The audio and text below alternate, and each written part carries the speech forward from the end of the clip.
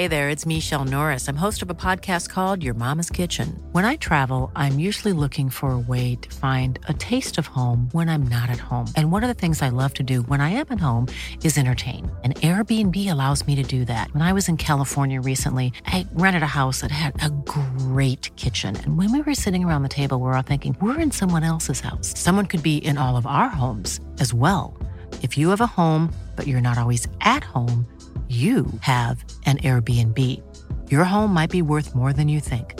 Find out how much at airbnb.com/host.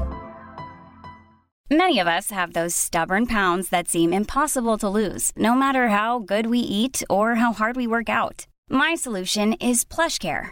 PlushCare is a leading telehealth provider with doctors who are there for you day and night to partner with you in your weight loss journey. They can prescribe FDA-approved weight loss medications like Wegovy and Zepbound for those who qualify.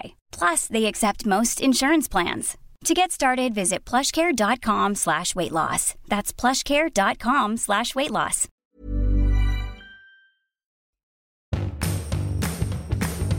Welcome back to Not Another Mummy podcast with me, Alison Perry.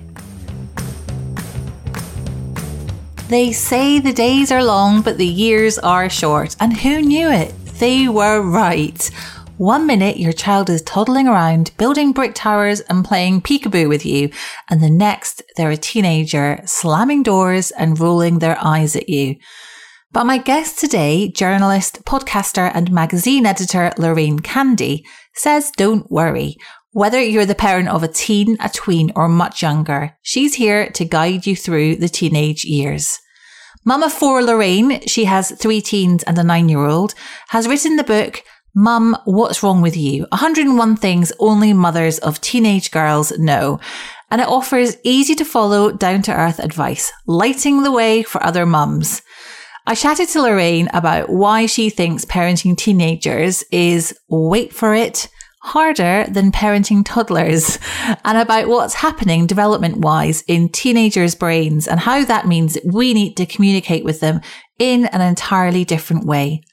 She talks me through those big teen milestones like getting a phone, social media, going to parties, and even having sex. Hopefully, by the end of this episode, you'll be feeling a lot more chilled out about parenting a teenager. Before we get on to my conversation with Lorraine, I'd like to ask you a small favour. If you enjoyed this episode, please give it a rating and a review on whichever podcast app you're listening on. And do subscribe so that other episodes pop up for you to listen to. Thank you. And now, on to talking about parenting teens with Lorraine Candy.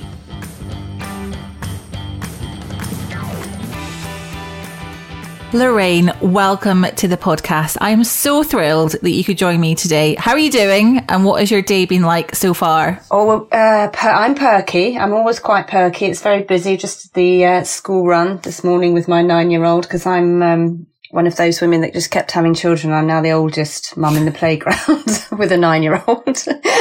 Doing that school run with mums who for whom the 9-year-old is their first child. So yes, yeah. Well, do they look to you for advice? Are you the one kind of the wise mum who's been there and done that? I do get asked a lot of questions about teenage. Yeah, I think it's at 9, 10. It's the age mums start thinking, what's coming my way? And they become a little independent at 10, don't they? I mean, I'm not allowed in the bedroom already. So they start their separation, don't they, at 10? Yeah. I mean, I've got a 10-year-old myself. I've also got toddlers. So I've got that big age gap thing going on at the kind of the lower end. But yeah, my 10-year-old's definitely kind of just starting to, creep towards that kind of teenage, which is why I just thought I just loved reading your book. So your book is Mum, What's Wrong With You? 101 Things Only Mothers of Teenage Girls Know. And it's a guide to parenting teenagers, more specifically teenage girls, isn't it? And getting through the whole process in one piece. Yes, I think the unique bit of it is that it is very different for mums and daughters. There's a very different dynamic going on. And I was quite shocked by everything, not disappointed or upset, but a lot of it was such a surprise when I have an 18-year-old, 17-year-old, 14-year-old and a nearly 10-year-old. And when my 18 and 17-year-olds hit the sort of 13, I just didn't I didn't realize I was going to be so rejected, and that it was all going to change so quickly. It does feel really overnight, that change. And I was writing a parenting column in the Sunday Times magazine, and I've been writing columns in national newspapers around parenting for ages. And I just started to talk, using my contacts, talk to experts about it, and therapists and authors and people on the kind of front line of mental health, adolescent mental health. And I just thought, there's so much useful stuff here. And when I was talking to other mums, I was saying, that's happening because the neurology of their brains is changing. So, they can't see a diabolically messy bedroom. They physically can't see it. Their brains don't register it in the same way it does with us. And once you know a little bit of those things in normal, ordinary life, it's a bit reassuring, I think, and you can relax a little bit. And I think we were all looking as mums to relax a bit, because it's really scary, the teenage years, the risks they take and the things that could happen, and the kind of catastrophizing one does in one's head as a mum are quite frightening. And I just thought what we need maybe would be helpful is a little reassuring hand saying, don't panic. Yeah. And I think it absolutely is this. It is that. But let's get this out of the way first, because you say that the teenage years is the most challenging part of the parenting journey. And I think I speak for all parents of toddlers. Yes. When I say, what? Please don't tell me that it's harder than parenting toddlers. You would think that. And I say in the book, I can't believe I'm even saying it out loud. But yes, it's much harder than parenting toddlers. And I had, 4 under 9 at one point. So and when I had the first two, they were 16 months apart. So I had 2 toddlers at the same time. And I have to say, this is much more of a massive emotional roller coaster. And, toddlers go to bed. They inevitably have some time back to yourself. Do they? Well, my 14-year-old, he didn't sleep through the night till he was 5. So, but they do get up and down again. And they're you sort of think, they feed themselves. But teenagers do feed themselves, but they make the most god-awful mess. They're disorganized. They're chaotic. They feed themselves terrible things that you can't control. There's no ice cubes of spinach for them. It's all just super noodles all over them. They eat at 4 o'clock in the morning or 2 o'clock in the morning. They set fire to things. Their kind of rapid change causes so much change around them. And it's just giant chaos all the time. I mean, I'm generalizing because I'm sure some people, teenagers are probably quite organized, but I've generally found in the mums I've talked to and the experts I've spoken to, it's just every day is completely unexpected. You really have no idea what is happening. And then you might think you finally made it to bed at sort of 10 o'clock and you're exhausted. And then one of them will wander in to have a really long, epic conversation with you for ages. And then another one will come in at 3 o'clock in the morning after you finally managed to get one of them into bed. And then one of them will start cooking at 2 o'clock in the morning and set fire to it's just almost constant. And it's more emotionally stressful because you can grab a toddler's hand before they run across the road. You can strap them into their buggies. But the moment that teenager goes out the door, you've lost all sense of keeping them safe. And that's a terrifying thought sometimes. And of course they have to go out and do it. But, sometimes they go out and do things that are really not safe and haven't kept them safe. So, that's what's more time consuming. And they're real time thieves as well. They'll want something and it'll have to be done now and it's immediate and it'll be quite complicated to do. And there's a lot of asks that you don't get with toddlers. You're just really looking after toddlers. With teenagers, you're kind of curiously being around them, watching them try to look after themselves. Yeah. So what you're saying really is if there was a game of parenting top trumps, yes, these teenage years would win on stress. Yes, the teenage years would definitely be the top trump. That would be the winning card. And as I say, I wrote the book because that was quite a shock to me. The whole premise of the book is you thought it would get easier. Actually, oddly, it's more challenging. Yeah. And it seems like a slightly cruel twist of fate that a lot of women are parenting teenagers as they're going through midlife when hormones are raging in you as well as in your children. I mean, that's got to be hard.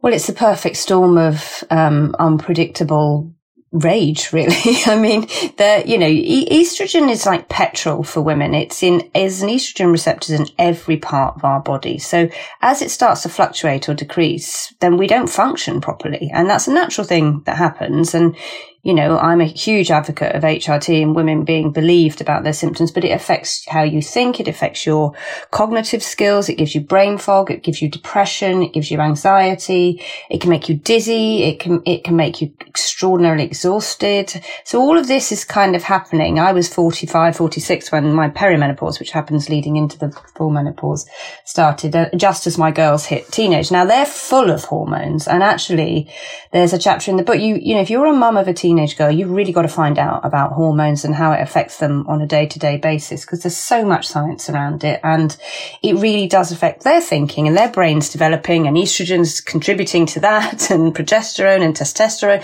So all of that is happening at the same time. And one of the things that happens with, and it's recognized as a kind of medical symptom with women in midlife, is an absolute fury and rage.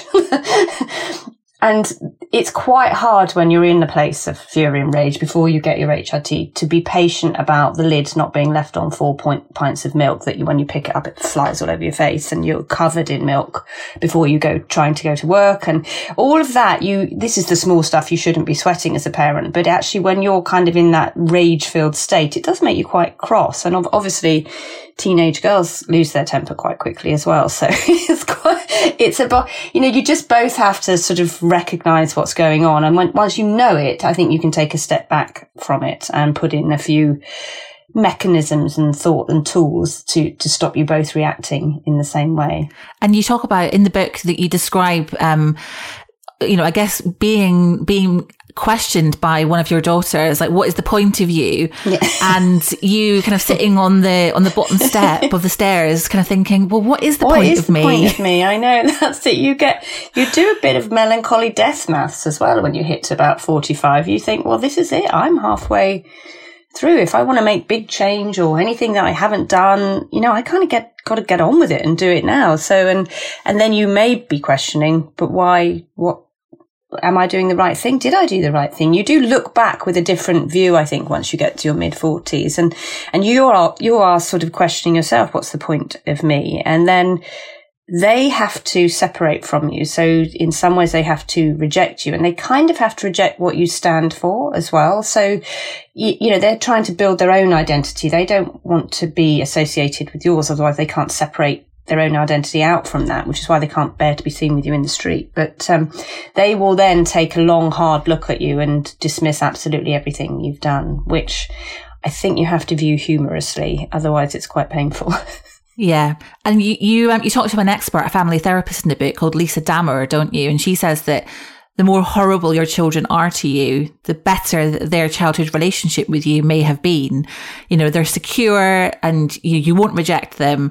So that's a little bit of comfort that we can take from that, surely. Yes, I mean, it's a generalization because it depends on the context of the family dynamic and what's going on. But I think as your children are growing up, as your girls are growing up, you need to be that comforting, loving, I'm always there for you, has to be dropped as a seed inside their head. And then you have to be prepared that you mean that when they start telling you, you know, I mean, I've worked in fashion for 30 years and I give talks at schools. I have very close relationships with really big, famous designers. And yet my daughters would still say to me, what the hell do you know about fashion? And dismiss a whole career without a thought. And I said, so they're going to do that, your girls. That is something they don't know it's cruel, but they need to feel that they can test all of their emotions, the worst of them, the most awful of them, and their language in a place where with the one person who is not going to reject them for any of it. And unfortunately, that's you.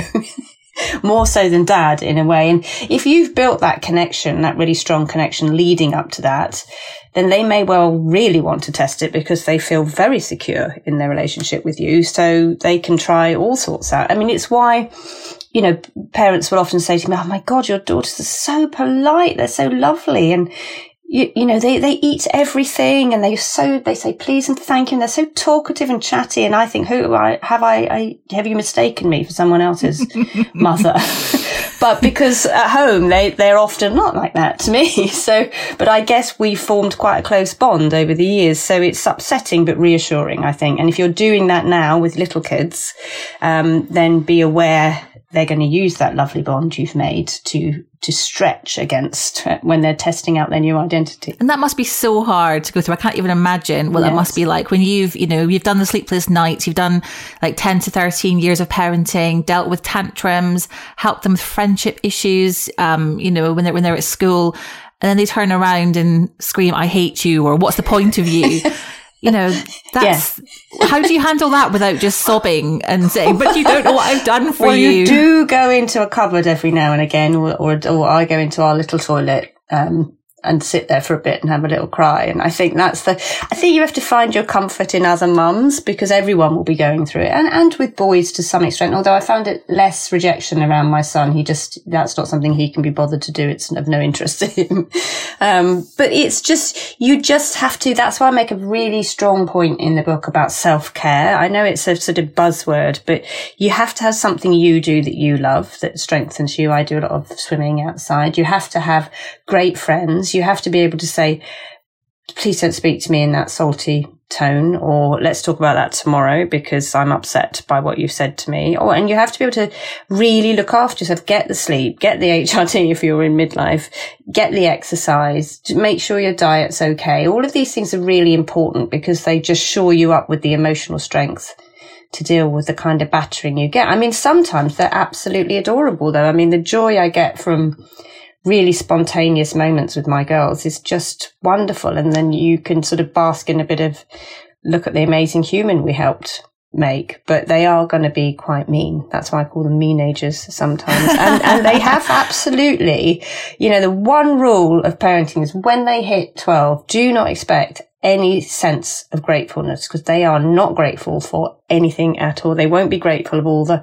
running around you've done, the nights you've sat up with them, the standing in the shower holding babies, vomiting all over you, all of that. They just don't care. Their identity and forming their identity is such a force of nature. They don't care about anything else. And most of us know from our own relationships with our parents, and you talk in the book about how you've chatted to loads of women, younger women that you've worked with over the years, about their relationship with their own mothers. Most of us know that this is a bit of a phase, and that hopefully, you go through it knowing that when they're in their 20s, suddenly they'll emerge into this beautiful, kind, lovely butterfly who wants to hang out with you again. I mean, that's kind of what we're all hoping for, right? That's the dream, isn't it? Yeah, as long as it doesn't go perilously wrong in that 12 to 17-year-old bit. So from a scientific point of view, neurologically, their brain is changing from 12 to 25. That's the kind of gradual, but the main change, the rapid change when it gets taken apart and put back together again, is from 13 to 17 roughly. So it's a 5-year rapid change. You think about what you were like 5 years ago, not that much different. So a 12-year-old is so different from a 17-year-old. That's an extraordinary thing for a body and a brain to go through. So you kind of got to bear with them. But you're setting all these memories. And then when they get to, this is quite new thinking, this neurology. It's only really been studied in the last 3 or 4 years. When they get to 25, the changing has stopped. They're kind of set in a way, and their memories are set and their pathways are set. So at that point, they often, and as Lisa, I do quite a lot of Instagram lives with Lisa. As Lisa will say, they then turn around and think, "Oh my God, I was awful to my mum. I must go and apologise." And then they want to come on holiday with you, and they love the things they do with you, and they want to spend time. They see you as a person because they've made themselves as a person by that point. I think the main aim of the book is to help parents relax around it and realise it's going to be tricky and tough and terrible, but not to take it personally, not to expect them to be grateful for anything you're doing, and just develop your own tools around it for looking after yourself independently of them, because you can't fix everything for them either. And that's something you do, when you got little kids, you fix everything for them.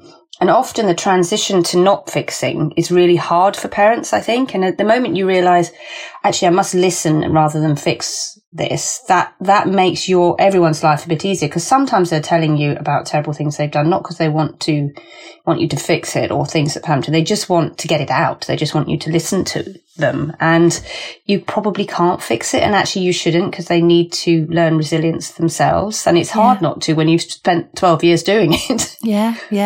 I find it really interesting learning about, how you should, I guess, adjust the way that you interact with your kids when they become teenagers. You know, I love the story that you tell about having to explain to one of your teenagers why you should take off a dirty duvet cover before putting the clean one on. Yes. You know, and the research you talk about how their brains just operate in a completely different way to adults. They're like a little bit like goldfish. So I'd said, I'd wondered where all our duvet covers were going. Because I respect their privacy. They don't want me to go in their rooms. And then I discovered that one of my teens had been just putting a new duvet cover on. When I'd said, here's a new duvet cover, she just put it on. And I went in to explain that you must take the old one off first before you put the new one on. But she was doing her exams at the time, so she's incredibly distracted. But they actually, just like the mess in their bedrooms, their back of the brain is developing before the front of the brain. So that bit is, the logical bit hasn't really developed. So it just is like a computer. That program is not working yet. It's not up to speed. So they just don't see. I know parents look at me and say, that can't be right. They must be able to see all this mess but no, it's absolutely true. It's a physiological thing. But also when you're talking to them, they often don't want to listen to you. So when you explain things, they just shut down and they're just immediately thinking of something else anyway. So often you have these long explaining conversations with them about logical things and they haven't heard it. They're not listening to it. Part of their brain is just trying to get you out of their eyesight because they've got other things to do. So it can be quite confusing for parents. And if you've not got take that moment to just relax and have some patience around it. I mean, I was confounded by it. I thought, what the hell? How could she be? But it's the same thinking of, I'm going out. Have you got your keys? Yes. Every single day. And no, hasn't got her keys. And phones left on buses, travel pass lost, money lost, bags lost, shoes. I mean, in that amount of shoes that are lost among teenage girls' bedrooms as they all share everything, clothes left. And you think, how can you possibly lose that? It's impossible to lose that. But they do because their brains don't work properly. So, I mean, we're generalizing. Some girls, I mean, my, other teenagers, that might not be where it manifests or how it manifests, but, it's what's important to them, I guess. It's what they take seriously and do, and what's not, they don't care. Yeah, of course. Many of us have those stubborn pounds that seem impossible to lose, no matter how good we eat or how hard we work out. My solution is PlushCare. PlushCare is a leading telehealth provider with doctors who are there for you day and night to partner with you in your weight loss journey. They can prescribe FDA-approved weight loss medications like Wegovy and Zepbound for those who qualify. Plus, they accept most insurance plans. To get started, visit plushcare.com/weightloss. That's plushcare.com/weightloss. Hey there, it's Michelle Norris. I'm host of a podcast called Your Mama's Kitchen. When I travel, I'm usually looking for a way to find a taste of home when I'm not at home. And one of the things I love to do when I am at home is entertain. And Airbnb allows me to do that. When I was in California recently, I rented a house that had a great kitchen. And when we were sitting around the table, we were all thinking, we're in someone else's house. Someone could be in all of our homes as well. If you have a home, but you're not always at home, you have an Airbnb. Your home might be worth more than you think. Find out how much at airbnb.com/host. And you say that mothering teens can be a lonely time. Is that because you miss that close connection you once had with them? Or is it kind of, I always think about the kind of social circle I've got with the primary school mums at the moment, but I'm aware that, so my daughter's in year 5 at the moment. And so very soon they're going to all go off to different secondary schools. And I'm aware that you don't have that kind of school gate community when they're at a secondary school. You don't have that. Suddenly you don't take them to school and you don't collect them from school. So there's an emptiness where you had a moment to chat with mums. I mean, I worked, would have worked a 4-day week, so I was only able to do that on Fridays. But, in the baby years, you go to all the little classes and you go to the park and you meet, it's the same faces in the park, and suddenly there's just nothing. There's no, you've got your WhatsApp group, but their privacy kind of has to be protected, so you can't really talk about all the things. And also, sometimes I would And we need to talk about this as mums. I'd feel a bit ashamed of some of the things my teenagers had done because, you know, we've all done terrible things as teenagers because we're not thinking straight. And I think, well, I can't really talk about that because I feel a bit of a failure around it. But actually we need to talk about the shame around kind of getting it wrong or our teens doing something because they're really learning and they are going to make terrible mistakes and they might do things that you think that's not a very nice thing for a human to do. And all of that you can't really share. So you do feel you feel alone in the parenting bits. I mean, you can talk to your friends, but also, you know, everyone's going through their midlife. There's a lot on at that stage with teenagers. There's so much to organise around them, much more so than toddlers, really, in a way. And their friendship groups continue to be really complicated, but the stakes are slightly raised around it. Then, you know, they have their sexuality that they're discovering. Again, the stakes are raised around that as well. And their bodies are totally changing. And it just feels navigating all of that without being able to sort of, you know, there's no sort of sharing that with, you know, I remember when my kids were babies and you'd go to someone's house and it would be quite funny when they took their nappies off and threw stuff around their room and all of that.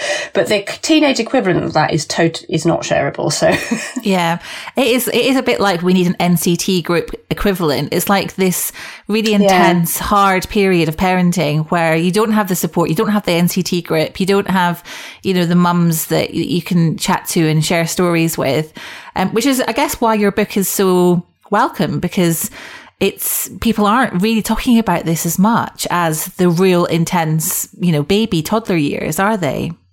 No, and it's not physical stuff you're getting problems, you know, it's almost all emotional. You know, with toddlers, I mean, particularly around breastfeeding, I had real problems breastfeeding my first two children, and it really drove me to kind of the edge of real despair, and I just felt awful. And I think if I hadn't have had other women to talk to about that, A, I would have given up, and B, I probably would have had a really miserable first year, which would have been, you know, it's such a special year, isn't it, with babies? So yeah, what I've tried to do is kind of create a community on Instagram where people can talk about it quietly among ourselves without naming names, just to sort of get the words out there. You know, it's really, I think also when big news stories come in the press about anxiety and self-harm and eating disorders all on the rise among teenage girls, and also the kind of sexual assaults within schools and that kind of gender problems that everyone is facing in schools at the moment. I think that, you know, we need to sort of talk about that. That's not something you can deal with on your own. So the book is trying to encourage mums to talk about it. And I think the other thing is when you do all your little groups with toddlers and babies and things, often mum will go, oh God, your son's adorable, or isn't your daughter amazing and lovely? People don't say that to other mums about teenage girls or boys. And you miss that lovely, soothing moments that you get all the way through early childhood, I think. You don't get that feedback. And there is lovely feedback to be had. But I say in the book, and I always do it with mums as well, if we've had teenagers over and then I do encounter them at any point, I say, oh, your daughter's so lovely, she's so kind. I try to kind of feed that forward because I think that makes mums feel better, and you miss it because you've had it for 12 years. Yes. I would say one of my biggest fears being the parent of a tween is her growing up with an unhealthy attitude towards her body. How did you tackle this with your girls? I think you start tackling body attitude really early. That's just something that, one of the things that I learned from the therapists I talked to, and I talked to therapists who specialising in eating disorders and body image, is that it's really best if you can, and it's a biggest ask of all, just not to mention it, to have put no value in what they look like, what size they are, what shape they are. So, and I mean that even in a positive way, to not be saying, oh, you're so pretty, you're so beautiful, you're so cute. It just sets them up to think, what, you know, at some point I might not be that, or I will upset mum if I'm not that. And we should never make them responsible for our happiness. So really, if you can live as a mum without putting value in it, or having any discussions about body image at all that have any sense of contributing to what they might be or what you might want them to look like, so that you give other things value. So how logical they are, the happy they are, their joyous voices, or their, you know, that kind of thing. It's really hard ask. I just think it's a very difficult thing to ask mums, particularly because we're conditioned by society. The context is bigger than all of us to overcome. But if you can keep it out of them, out of their face, that is the best thing, right the way up to body image. Other than that, when you get to the teenage years, you just listen.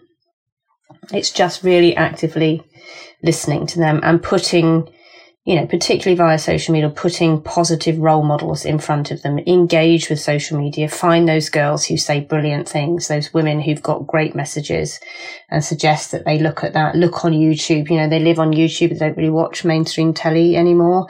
Where are the places that are sending out positive thoughts and words and giving them the right language around it? Make sure their school is engaged with it. You can't protect them from it. They're going to encounter it, but you're also not responsible for forming their opinions of it. They have to do that themselves. So, there's so much, and let them know what's real and what's not real. I think they're pretty clever and smart, most teenage girls, around that. But the context of what's going on at home, the family dynamic, any issues they're facing at school, all the other emotional stuff that's happening around them is what makes them fragile or not fragile around this issue, I think. And also, I'm a real advocate of understanding neurodiversity, of knowing that some children, however you bring them up, are perhaps more fragile emotionally than other children, and that their developmental stages are different. And, some kids are really robust and just naturally resilient, and some children are not, and they find things really difficult.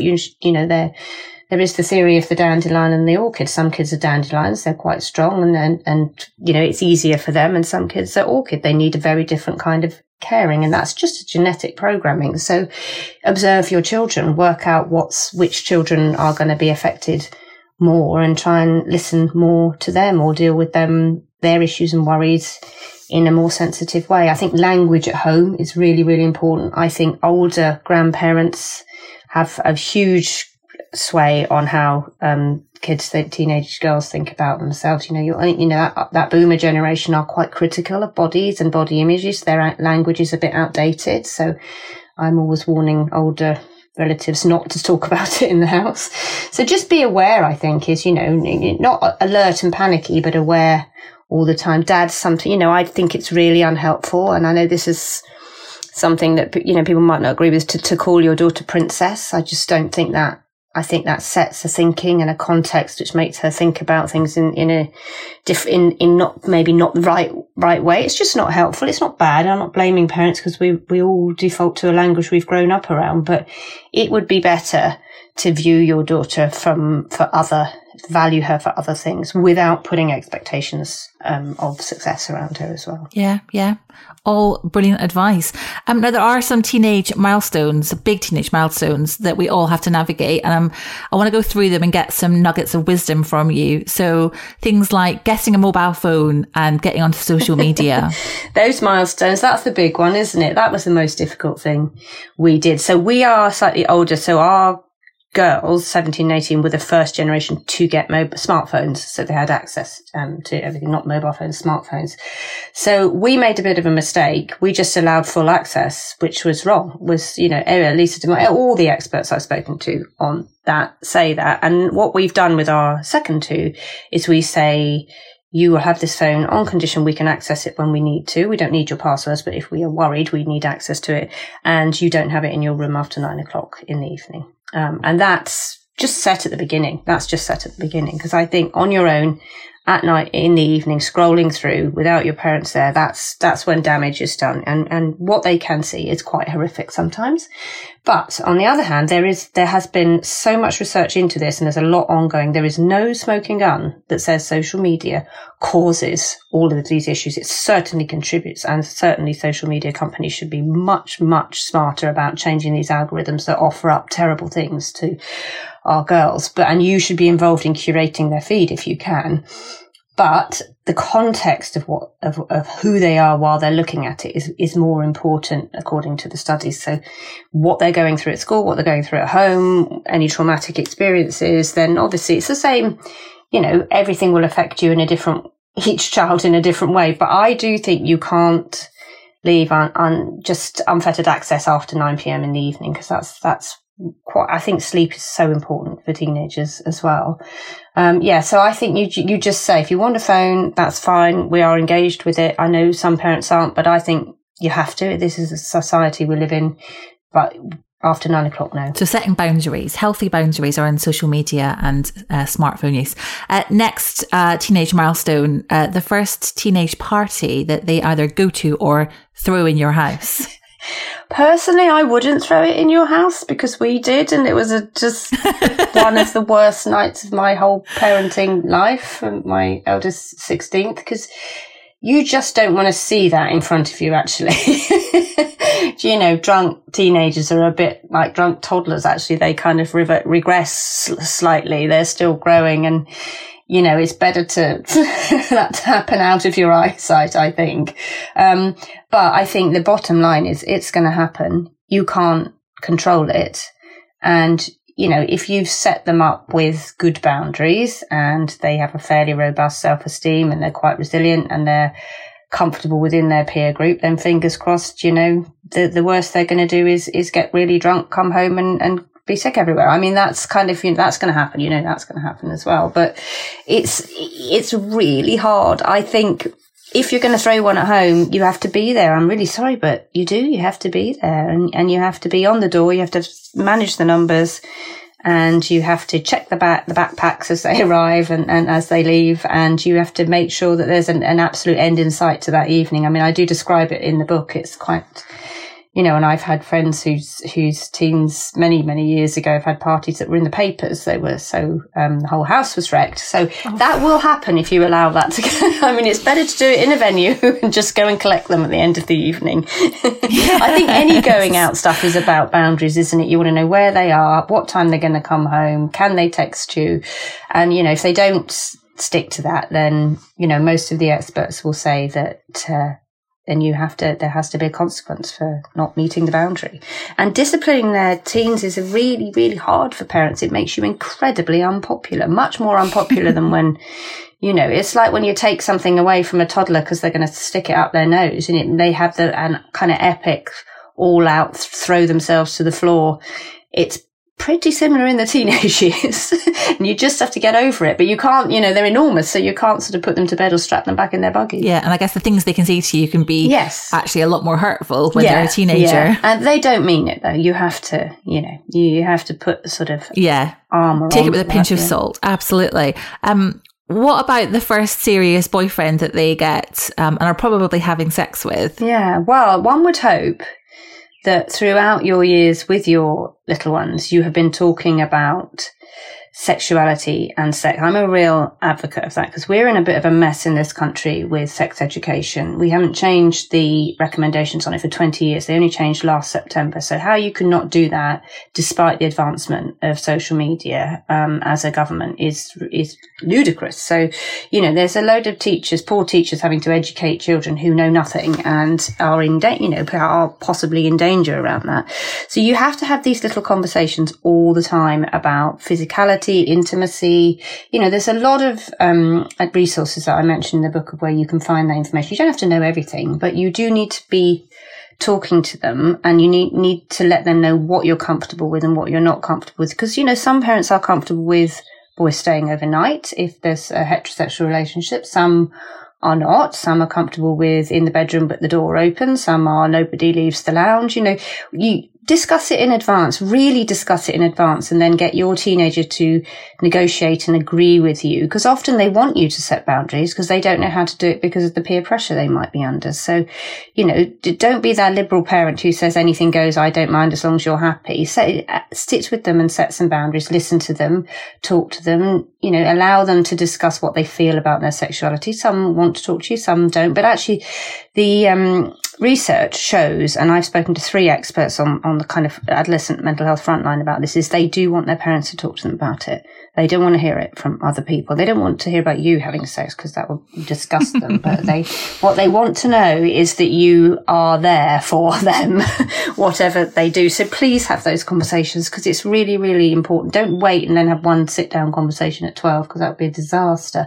They're going to be hearing all sorts from their peer group. So you kind of have to point them in the direction of the right information. And then they can find a lot of information, but they don't really know how to deal with it. But if you've been talking to your daughters about her period and how she's going to deal with that and how her body's changing, and you've helped her with all of that, you should be in a kind of comfortable place.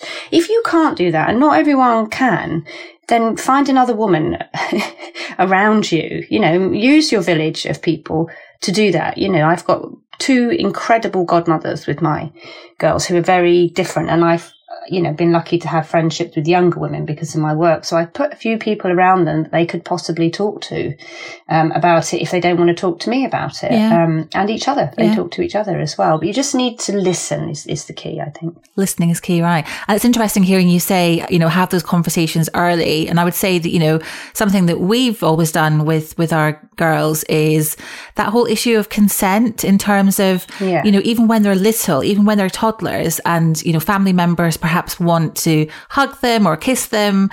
I have never, kind of cajoled one of my daughters into, go on, give your uncle a kiss and a cuddle. No. To me, it's so important that they get to decide who they physically touch and allow to physically touch them, even at a young age. Yeah, I think that's really important. I think you need to empower them to say no as well. I mean, one of the other points I make in the book is give your girls a voice. Often we don't like it when girls get angry. We don't like it when we see them as toddlers being really physical. We seem to not mind it with boys, but we don't seem to like it so much with girls. That's a kind of conditioning perhaps from society. So I always advise that you try and give them a voice. Let them say no. Let them argue with people. Let them, it doesn't matter what people think of them. It matters what they feel, because it's all being imprinted on their behavioural, and all behaviour is communication. As Philippa Perry's book on parenting is perhaps the best. It's hands down the best. So practical. And it allows you to make mistakes, and that theory that let's start again the next day, because we aren't going to all get it right, because we haven't all had brilliant parenting, and we haven't all, we've had experiences in our lives that will affect how we parent our children. So I think the consent issue is the biggest issue that schools are dealing with at the moment. And what girls are beginning to find is that they have got a voice around it now. They, if teachers won't listen, they'll go on social media and they'll become activists about it, and they want to say no if they want to say no. Well, frankly, looking ahead to the next few years, I'm terrified, but after reading your book, I'm definitely a little less terrified. I'm definitely less terrified. So I'm grateful to you for writing your book. Thank you. Lorraine, before we go, where can we find you online? Well, I am extremely active on social media, much to my daughter's disgust and huge embarrassment, because they can't bear to see me breathing out there talking. I'm on Instagram at Lorraine Candy. We also have, if you're thinking about midlife, at Postcards from Midlife, a podcast where we interview midlife warriors, I like to call them, women spreading the word about looking after yourself. And I'm at Lorraine Candy on Twitter as well. Excellent. Thank you so much for joining me. It has been fantastic. It's been great. Well, I hope it's been helpful. Yes. You certainly sound like you're having you're enjoying your parenting, and that's the whole point of it, isn't it? It's busy. That's what I'll say. It's busy. Yeah, but cherish them now, because they'll take the cuddles now and they won't do later on.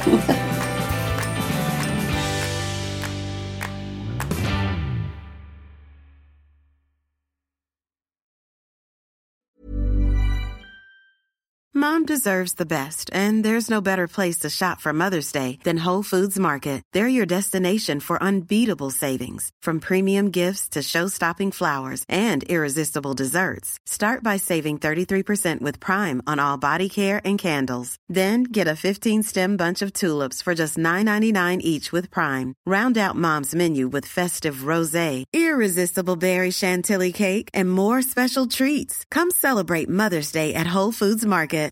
Imagine the softest sheets you've ever felt. Now imagine them getting even softer over time. That's what you'll feel with Boll & Branch's organic cotton sheets. In a recent customer survey, 96% replied that Boll & Branch sheets get softer with every wash. Start getting your best night's sleep in these sheets that get softer and softer for years to come. Try their sheets with a 30-night guarantee. Plus, get 15% off your first order at bollandbranch.com. Code BUTTERY. Exclusions apply. See site for details.